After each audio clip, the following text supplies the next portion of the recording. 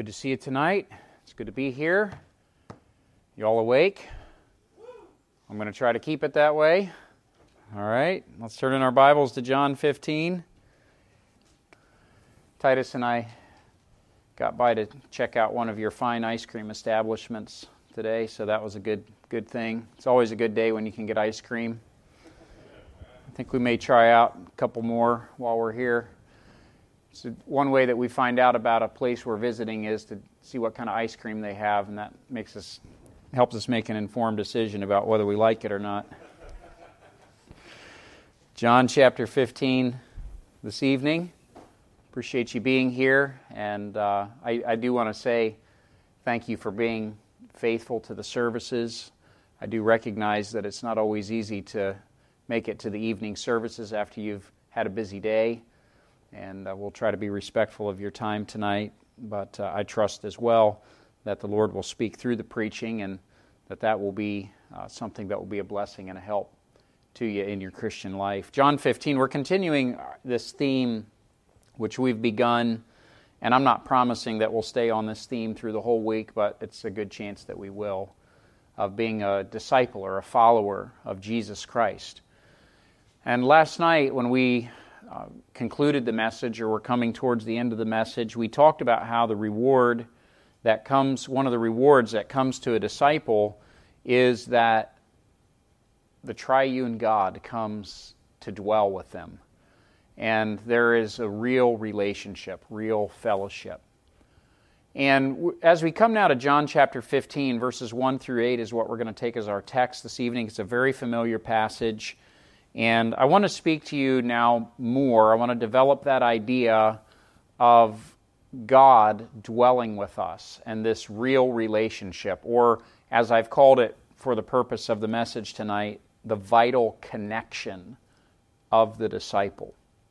It is absolutely vital, absolutely critical that every disciple would understand what it means to be connected to Christ. There's a metaphor that's used here in John chapter 15 which helps us to understand the importance of this principle. And when we understand what it means to have a real relationship with God, and by that I mean even it's possible, I think, for people to be truly saved but not be fellowshipping with God as they ought, to be, if you will, estranged somewhat in their relationship with God, to where they're not listening to His voice. Still saved, they haven't lost their salvation, but they're not in tune with God like they ought to be and like they once were. And that can happen in our lives. So we want to talk about this vital connection, and Jesus really dealt with it here in John chapter 15. So we'll read the text and then we'll get right into the message tonight. The Scripture says, "I am the true vine, and my Father is the husbandman. Every branch in me that beareth not fruit, He taketh away. And every branch that beareth fruit, He purgeth it, that it may bring forth more fruit. Now, ye are clean through the word which I have spoken unto you. Abide in me, and I in you. As the branch cannot bear fruit of itself, except it abide in the vine, no more can ye, except ye abide in me.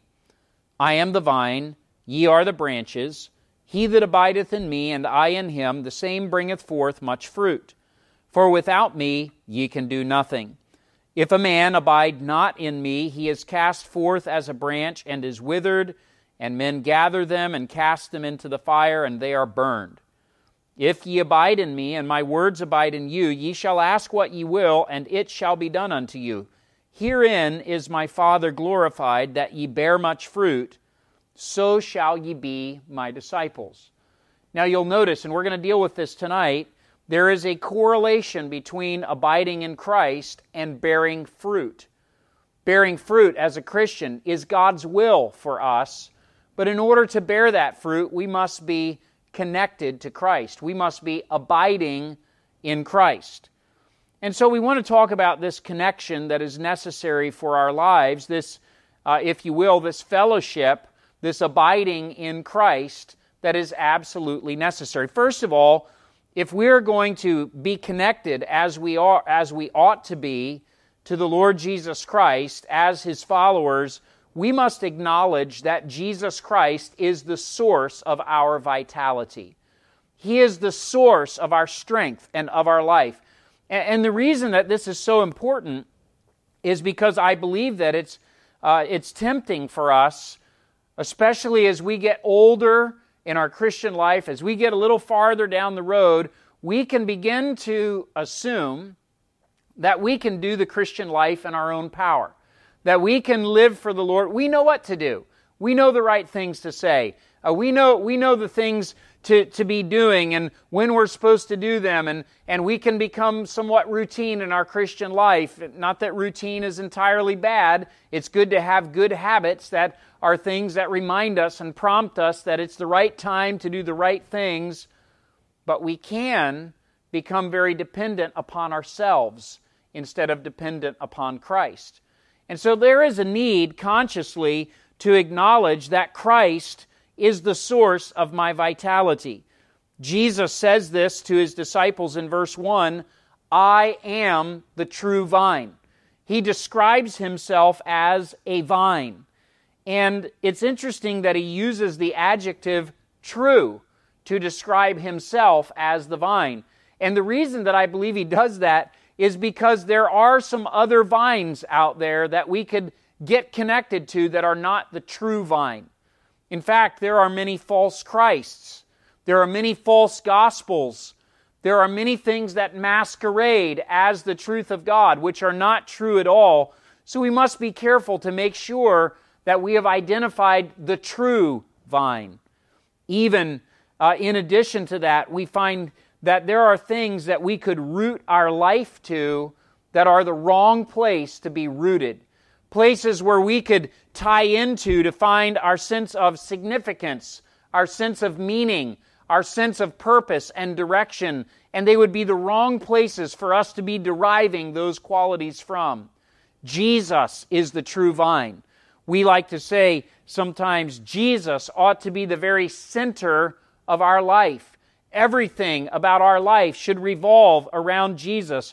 We spoke about this on Sunday morning for a little while when we talked about how He should be the number one priority. He should be the one that we are pursuing after.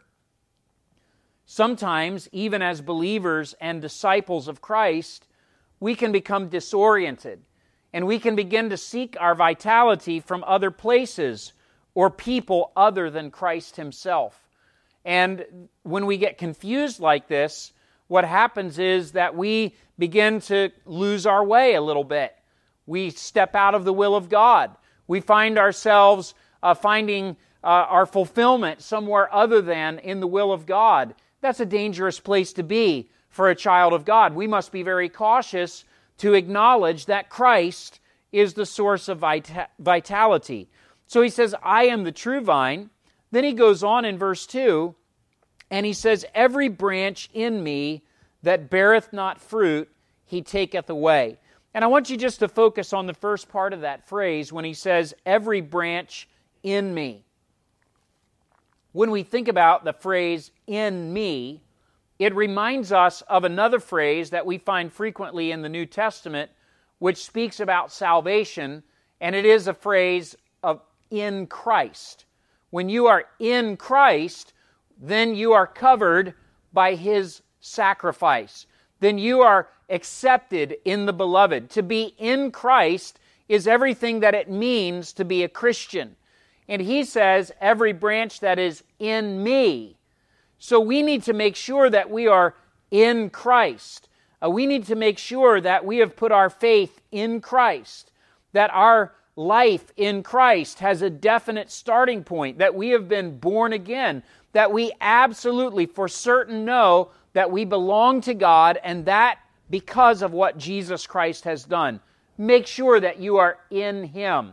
So He says these branches are in Him, but He speaks about every branch. And when He designates every branch, He doesn't make a difference between the branches. He just speaks about every branch as a single class, And by that, I want you to understand that when it comes to our relationship to God through Christ, we are all on an equal footing. And that footing has been established by Jesus. The Bible knows no distinction or higher classes of Christians. There's no sense in which, well, if you are a pastor or a missionary, then you're on a higher plane of Christian existence. No, they're Christians with a particular calling in their life. But that should be true of every believer, that they are a Christian with a particular calling in their life. So there's no higher class of Christian. There's no sense in which, if I'm a pastor, I can ignore some of the things here in John 15 because I've reached a higher plane of Christian existence and I don't need this anymore. Nope, I'm one of those branches. I need to be abiding in Christ. Every branch in me. And so we understand that we have a responsibility to be connected to Christ. We need to realize that Christ is the source of vitality. Now, Jesus really makes this plain a little bit farther down when he speaks about the branches bearing fruit. And if you look there in verse 4, he says, "Abide in me, and I in you, as the branch cannot bear fruit of itself, except it abide in the vine, no more can ye, except ye abide in me." So this is a simple statement, which of course these disciples would have understood because it was very common to see vineyards, places where fruit was grown. It was a very common experience. They were accustomed to this sort of thing. And I think even those of us who may not, maybe we're not quite as connected to the agricultural scene, but it's pretty easy to understand if a branch is no longer connected to the vine, or if a branch is no longer connected to the trunk of the tree, the branch doesn't have life. The branch is not going to bring forth fruit. When I was a teenager, I was hired by a farmer to work in his apple orchard during harvest season. And I did other things for the farmer, but during apple harvest, he would hire me to pick apples. And I made the princely sum of $5 an hour, which would make many of the young people today just weep. But to me, that was a lot of money. That was a really good pay, actually, at that time. And I remember that we would, of course, climb up into those trees. We had ladders, and we had special sacks for harvesting the apples in a special way. He was an old Pennsylvania Dutch farmer, and that may not mean much to you, but I'm sure Pastor Byler knows exactly what I'm talking about. He was very particular, and he was very strict about how things were to be done. And so in the process of picking apples, you get scratched a lot and all that sort of thing, but it's a pretty satisfying job. And I learned a little bit about trees, fruit trees. And you know, if you found a branch that was laying on the ground that had somehow gotten hit, and boy, if I ever hit a branch with the tractor when I was mowing and knocked it off, I would get in a lot of trouble. I remember one time when I dragged the grass catcher through his wife's flower bed. I didn't realize it, and the little wheel went through the edge of the flower bed and kind of tore up her mulch. And I've never seen a woman so upset in all my life. She came out of the house and took me up one side and down the other, and I fixed it fast, all right? So, but you know, if you saw a branch just there on the ground, and he'd come through and prune sometimes, and there was branches, then you know with certainty that branch is no longer going to bear fruit. That branch now is no good. That branch is going to be used for maybe burning as firewood or kindling a fire. Usually he'd drag them off somewhere in a tree line, and he'd throw them there to rot. But they're not going to be bringing forth fruit. Why? Because they're no longer connected to the tree. So this is not hard to understand. A branch does not bring forth fruit by itself. For you and I, the truth that Jesus is communicating is, it is impossible to bear fruit apart from abiding in Christ. If we are not abiding in Christ, we will not be bringing forth fruit. because we do not have the vitality or the strength within ourselves to bring forth spiritual fruit. And fruit, speaking about the fruit of the Spirit, love, joy, peace, long-suffering, gentleness, goodness, faith, meekness, temperance, and also the fruit of the Christian, which is reproduction, which is reproducing your life in another.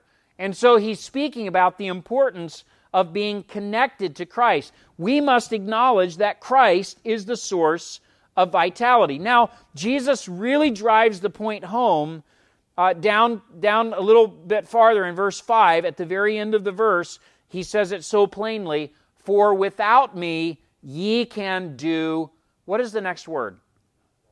Nothing. So if you don't have that underlined in your Bible, I would encourage you just to mark that, because that is a key truth for every believer to understand. There is nothing that I can do of spiritual value apart from abiding in Christ. I must acknowledge my need of Christ. It's very easy for a Christian who's been saved for a while to begin thinking, I can do the Christian life. And I don't think we express it that way, and we know better, actually. Like, we wouldn't stand up and say, I just want to let the whole church know that I've decided I could do this Christian life without the Lord.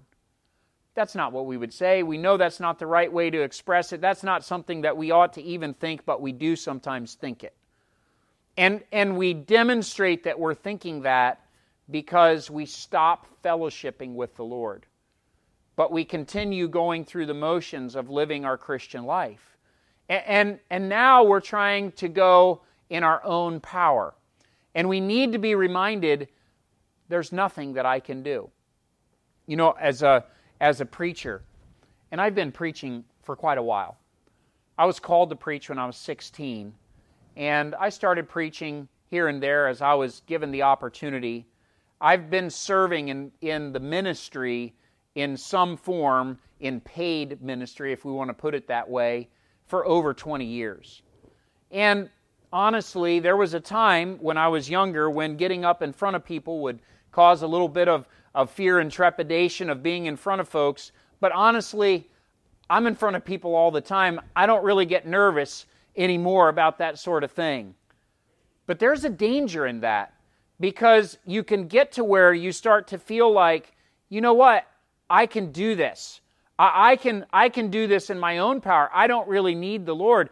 And if I stop asking the Lord for His help, if I stop acknowledging, Lord, I need you. I need you to help me, or I cannot do this work. If I'm on outreach and I'm approaching someone's door and I think, I got this. I mean, I know the arguments. I am prepared. I'm going to really get these folks, and I'm going to win them to the Lord. Guess what? I've already lost. Because I must acknowledge in that moment, Lord, I need you. I need the Spirit to work in this situation. As a believer, I need to be reminded on a moment-by-moment basis, without Him, I can do nothing. This is a fundamental truth that every disciple must constantly have before them in their mind. Nothing. I can do nothing without Christ. So acknowledge that Christ is the source of vitality. This is going to allow me to be connected to the Lord. When I sense my need for Him, I will be seeking after Him. I will be wanting to know His mind. I will be wanting to be fellowshipping with Him. So acknowledge that Christ is the source of vitality. But then second of all, if I'm going to be connected to the Lord the way that I ought to be, the second thing that Jesus talks about here in John 15, which runs as a parallel track alongside our incredible need for Him, is the truth that the Father is actively purging us. And so not only do I need to acknowledge that Christ is the source of vitality, but second of all, I need to accept that the Father is actively purging us. And Jesus speaks about this in several places through this passage. For instance, in verse 1, He states it this way, I am the true vine, and my Father is the husbandman. When when you think about that phrase, my Father is the husbandman. The husbandman was the farmer. He was the one who is responsible for keeping the vineyard. And if you want to think about what this is communicating, then maybe in your mind, try to think about the person that you've known in your life who is the most serious gardener you've ever met, who is really passionate. Do we have any serious gardeners here tonight? I mean, just you love gardening? Not me, okay? Okay, I can... Howard? All right, everybody's pointing at Howard. All right. I could take it or leave it with gardening. In fact, we have almost like a standing joke in our house that in the spring, I'll say to my wife, I'm going to run down to the nursery and I'm going to pick up a couple of plants. Listen, we're going to go easy this year, not going to get too much stuff because most of the time it doesn't work out anyway. So I'm not going to waste a lot of money on it, but I just want to get a couple things. Just want to get a couple tomato plants, a couple pepper plants, just a little bit of something. And my wife laughs because she knows I'm going to get down there to the nursery and I'm going to see all these cool pepper plants and all these neat tomato plants, and I'm going to think, I want all those, and I'm going to come home with the back of the car full of all this stuff, and then I'm going to plant it, and nothing's going to happen, and it's going to be a waste of money, and we're going to go to the Mennonite farm and buy what we want anyway, which is, and this year we didn't plant anything. We grew thistles, never got to it. All right, so I am not a serious farmer or a serious gardener, but someone who is a serious gardener. And I've known some serious gardeners in my lifetime. Someone who is serious, for instance, about keeping an orchard.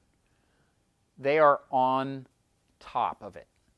And if you've ever had an orchard or if you've ever had fruit trees, there's a lot of work that's involved in it. There's a schedule of when different things have to be applied to keep the bugs off, and when you're supposed to prune, and when you're supposed to do this, and when you're supposed to do that. It makes my head swim just thinking about it. We have fruit trees in our yard, and we hardly ever get anything off of them because I don't follow the schedule and I don't pay any attention to it. I'm a terrible husbandman. But God the Father is not a terrible husbandman. He is a passionate husbandman. He is passionate about what he does. His expressed responsibility and his passionate pursuit is to be the husbandman in his vineyard, and we are his vineyard. The Father takes his job very seriously. He is the husbandman, and what does the husbandman do? Well, in verse 2, Jesus says, every branch in me that beareth not fruit, he taketh away. We'll talk about that in a minute. And every branch that beareth fruit, he purgeth it, that it may bring forth more fruit.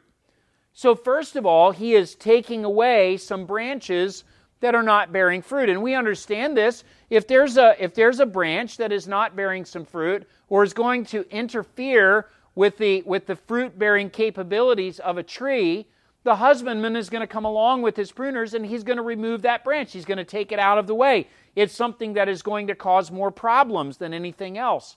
And, pruning is a science all of its own. The husbandman is ridding the vineyard of branches that are not bearing fruit. And this is not, I don't think this is meant by Jesus to be a threat. It's not as if Jesus is threatening us, if you don't hurry up and bear some fruit, the Father's going to remove you. But it is a sobering reminder of what the Father is up to. So branches will be removed when they're not bearing fruit. It's just a statement of fact. These branches are going to be purged and taken away.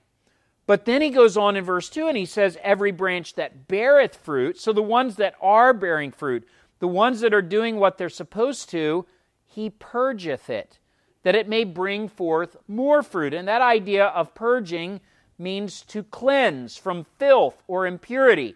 It means to take away the things that would become a hindrance for that branch bearing the fruit that it ought to bear. The Father is going to purge these branches. So think about this. If you are saved, if you're a disciple of Christ, Jesus is describing you as a branch that is connected to the vine, and the Father is doing his work. If you're not bearing fruit, at some point the Father will remove you. And I believe, not to get into a whole bunch of different discussion about what exactly this is talking about, but He's going to prune, He's going to take away the branches that are not bearing fruit, that are not fulfilling their purpose. But then the ones that are bearing fruit, He's going to come along and He's going to cleanse. He's going to purge them. He's going to help them to be more productive. He's going to do things to make sure that they are bearing at their optimal ability. And what we realize this evening is that none of us is perfect, and we all have a need to be cleansed by the Father. In fact, I was preaching on Sunday at our church from Hebrews chapter 12 about the truths that are found there about chastisement. And chastisement is an interesting word. We think of the word chastisement to mean primarily spanking. But the word chastisement is actually a lot more broad than that. It refers to the full package of instruction of a child. Everything from line-by-line instruction to discipline or correction when the instruction is not followed, and everything in between. And so what God does in our lives is He chastises all of us who are sons. Everyone who is a legitimate, true son of God, who is a follower of Christ, is going to experience this ministry of God, this chastisement of God that involves both instruction and correction when we get off the path. And this is what it means that the Father is purging, that He's cleansing. This is an important, and a lot of times we think of chastisement as primarily negative. We think of it as something like, oh, I don't want that in my life. But actually, it's something that we all need and we ought to desire, because that is what the Father uses to make us more productive, to make us bring forth more fruit. Now you ask, well, how does the Father make us clean? How does He purge these branches? Well, in verse 3, Jesus says, now ye are clean through the word which I have spoken unto you. And now I want you to think about what we talked about last night, about how when we fellowship with God, when we have the presence of God with us, everything centers around the written Word of God.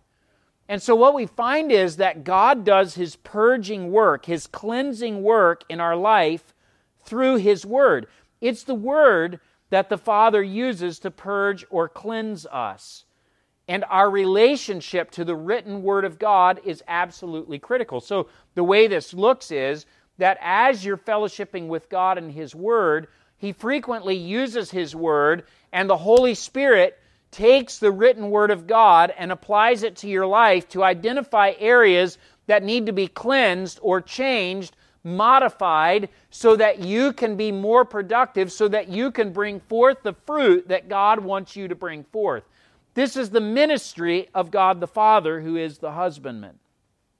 Now, He goes on and He says, if a man, verse 6, if a man abide not in me, he is cast forth as a branch and is withered, and men gather them and cast them into the fire, and they are burned. And some people believe this applies to losing your salvation. And I would just say, it can't possibly mean that, because there's clear passages of Scripture that tell us that we are eternally secure. But what this is describing is that there is correction, and sometimes there is removal from the branch. Sometimes there will be consequences if a man chooses not to be abiding in Christ. Now, God is patient, He's kind, He's long-suffering, He works to purge us, to cleanse us, but if we do not respond to His chastening, to His correction in our life, at some point would be removed. And I believe that is a removal of this physical life and taking us to the presence of the Lord, because we're no longer productive here. We're no longer doing what God wants us to do. So the Father is purging, He's cleansing, He's doing His work.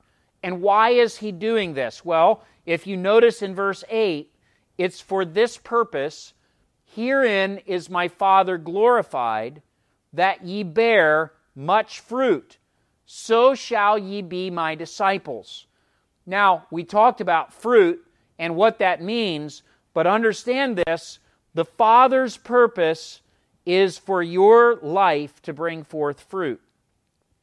I told you, we have a couple of fruit trees in our backyard. And if I paid more attention to them, we probably would get more fruit off of them if I actually kept up with what I was supposed to do.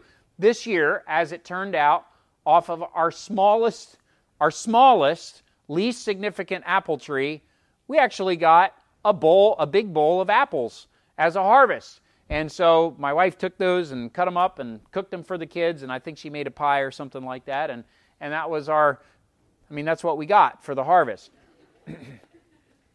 But if you think about it, I've got these little scraggly trees, these apple trees and a couple of peach trees in the backyard. They're kind of a pain, and they're not all that pretty, actually. So there's just one reason why we have them, and that is to bring forth fruit.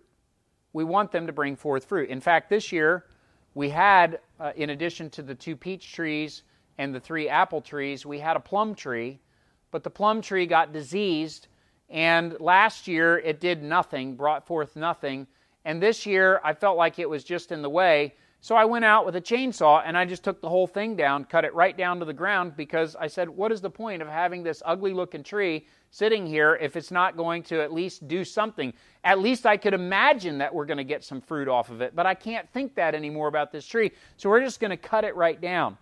My purpose in having those trees is to bring forth fruit.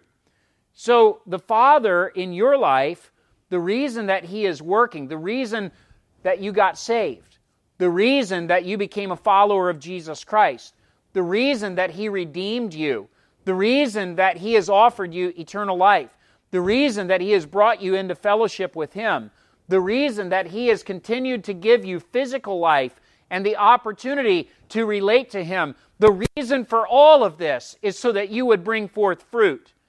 And then if you are a believer who is not bringing forth fruit, and He has been patiently working in your life, and patiently and in a long-suffering way, trying to bring you into a place of fruitfulness, and you're not coming to a place of fruitfulness, at some point, God draws the line and says, okay, that's it. This is how the Father gets glory. He gets glory when we bring forth fruit, when we do the things that He wants us to do, when we follow in His will, when we please Him, when we bring forth spiritual fruit. This is what it means to be a disciple of Christ. Isn't that what Jesus says in verse 8? So shall ye be my disciples. You cannot be a disciple if you are not bringing forth fruit. Or at least you're not the kind of disciple that the Father wants you to be. Let me put it this way. If you are a disciple of Christ, the deepest longing of your heart ought to be, Father, I want to bring forth fruit. I want to accomplish your purpose. I want to be used of you to be a fruitful Christian. Please do that work in my life. This is a prayer we ought to pray frequently. This is something we ought to seek after, because this is what it means to be a disciple of Christ, to bring forth fruit, and to realize that the Father is actively purging us. We need to yield to that cleansing work in our lives. We need to let Him, we talked about how His commands are not grievous. We need to let Him put His finger on the areas of our life that need to change so that we can become fruitful like we ought to be. So acknowledge that Christ is the source of vitality. Without Christ, we can do nothing, except that God is going to be pruning, that He's going to be doing this cleansing work in your life.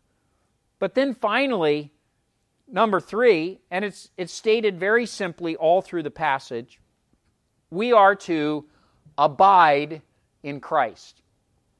Now, before we talk about what this is, I want to just help you a little bit, I hope, because I think some people puzzle over this abiding in Christ, and they get confused about it, and they make it something that it isn't, and they're trying so hard to abide in Christ. It's like some, I'm going to abide in Christ. I'm going to come to church. I'm going to abide in Christ. I'm abiding in Christ. I'm going to do it. I think I can. I know I can. All right, don't make it more complicated than it is. To abide in Christ, what is it? If it's not some kind of a complicated, it's definitely not an emotional experience. And I think that's what a lot of people have in their mind, this abiding in Christ. When I have this emotional experience, then I'll really know that I'm abiding in Christ. No, it's not really like that. To abide in Christ is actually very simple. And we'll talk about what the word means in just a moment. But let's start with the metaphor, because in verse 2, he's giving us a metaphor. He says, as every branch in me that beareth not fruit, he taketh away, and every branch that beareth fruit, he purgeth it. So he's comparing us to a branch. In verse 4, he says, as the branch cannot bear fruit of itself, except it abide in the vine, no more can ye, except ye abide in me. So consider this metaphor. There's a branch. The branch is where the fruit is born. The branch needs to be connected to the vine. In this case, we're talking about a grapevine. I could be talking about a branch with a tree, same type of a concept. So the branch needs to be connected to the vine in order for the fruit to grow out here. And if there comes a barrier in the connection here between the branch and the vine, what's going to happen to the fruit? Well, there will be no fruit.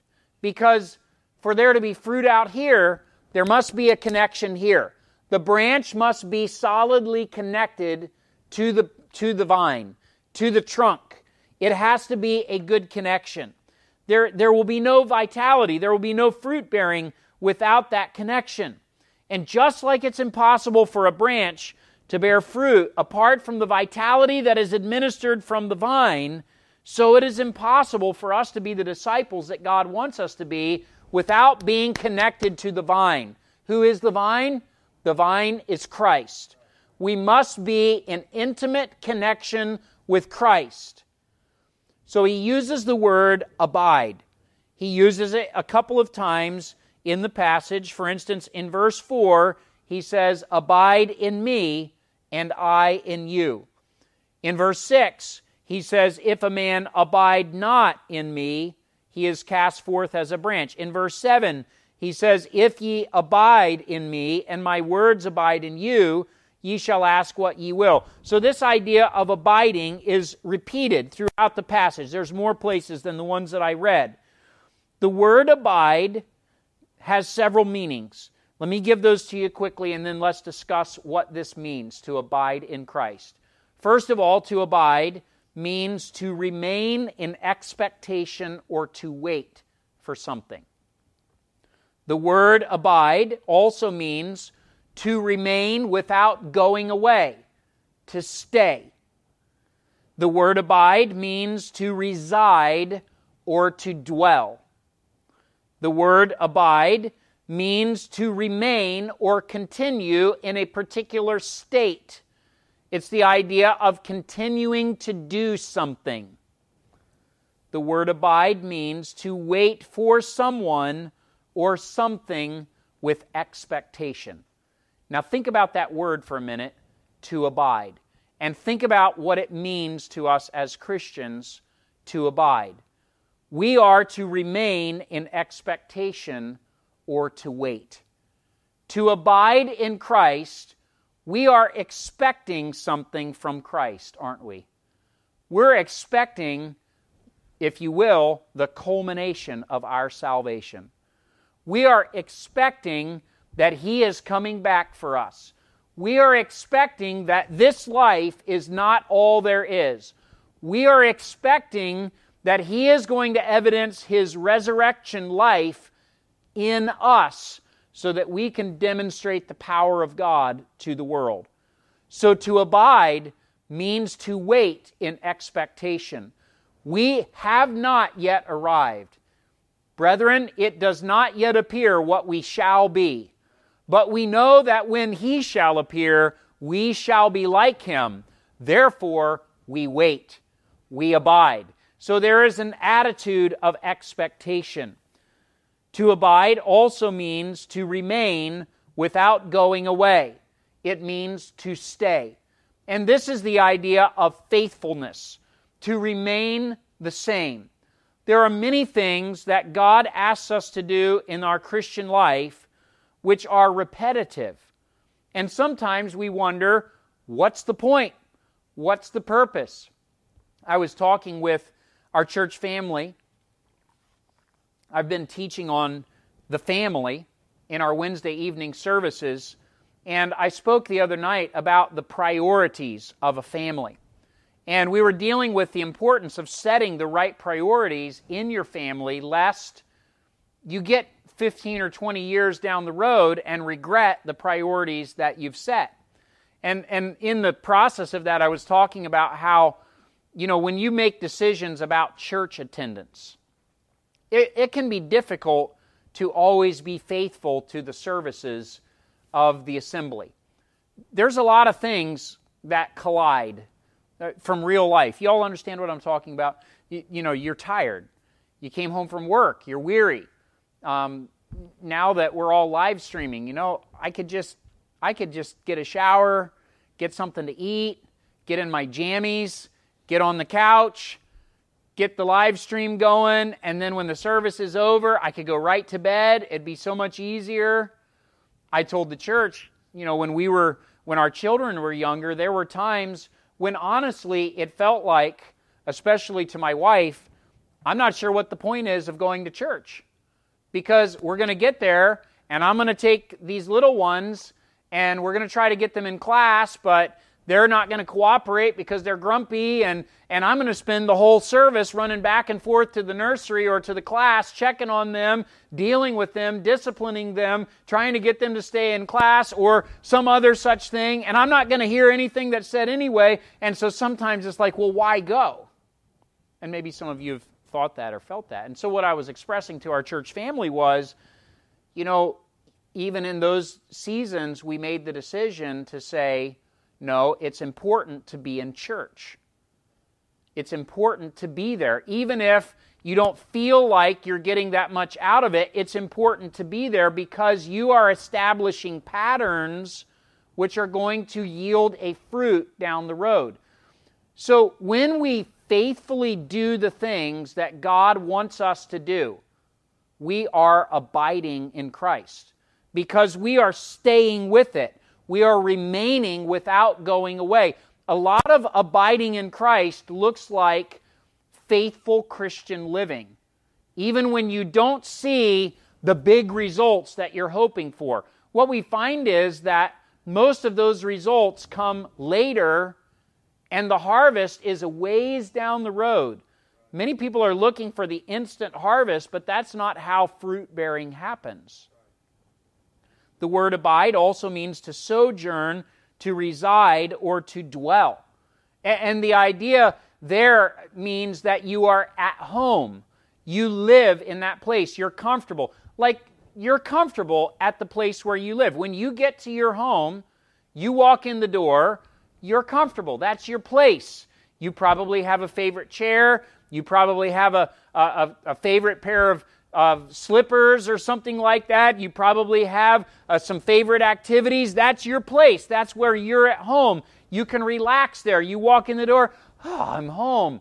It's like when you've been gone on a long trip and you come in the door. I remember years ago we traveled to South Africa as a family. We were gone for 4 weeks and we were very tired. By the time we came home, we walked in our front door and we were home. And it was so nice to walk into our house and we just said, oh, we are home. We're here. Because that's where we dwell. That's what it means to abide in Christ. It means to be at home with Christ. To find your place of comfort, your place of rest, your place of peace is with Him. It also means to remain or continue in some state or action, to continue to be something. To abide in Christ means to remain in following after Christ. I'm going to keep following Christ. I'm going to keep going after Him. This is what it means to abide in Christ. I'm going to keep going after Christ. I'm going to obey Him. I'm going to live for Him. I'm going to serve Him because I believe that it's important to abide in Christ. To abide in Christ means to wait for someone or something with expectation. Because He is real to us, we expect that we are going to see Him one day. And we wait with expectation. This is what it means to abide. Abide in Christ. As a believer, I must abide in Christ. Now notice this in verse 4, there's a reciprocation of this abiding. Because he says, abide in me and I in you. And this is the joy of abiding in Christ. He doesn't just say, now you keep holding on to me. And you know, this is a truth when we think about eternal security, and I mentioned eternal security a few minutes ago. The reason that I believe in eternal security is not because of my superior power to hold on to Him. In fact, as I've told our church folks so many times, if I could lose my salvation, I would. That's actually one of the things that I don't understand about people who don't believe in eternal security. Every time I've ever talked with someone who doesn't believe in eternal security, they believe that they are saved. And I say to them, I'm not sure why you think that you're saved.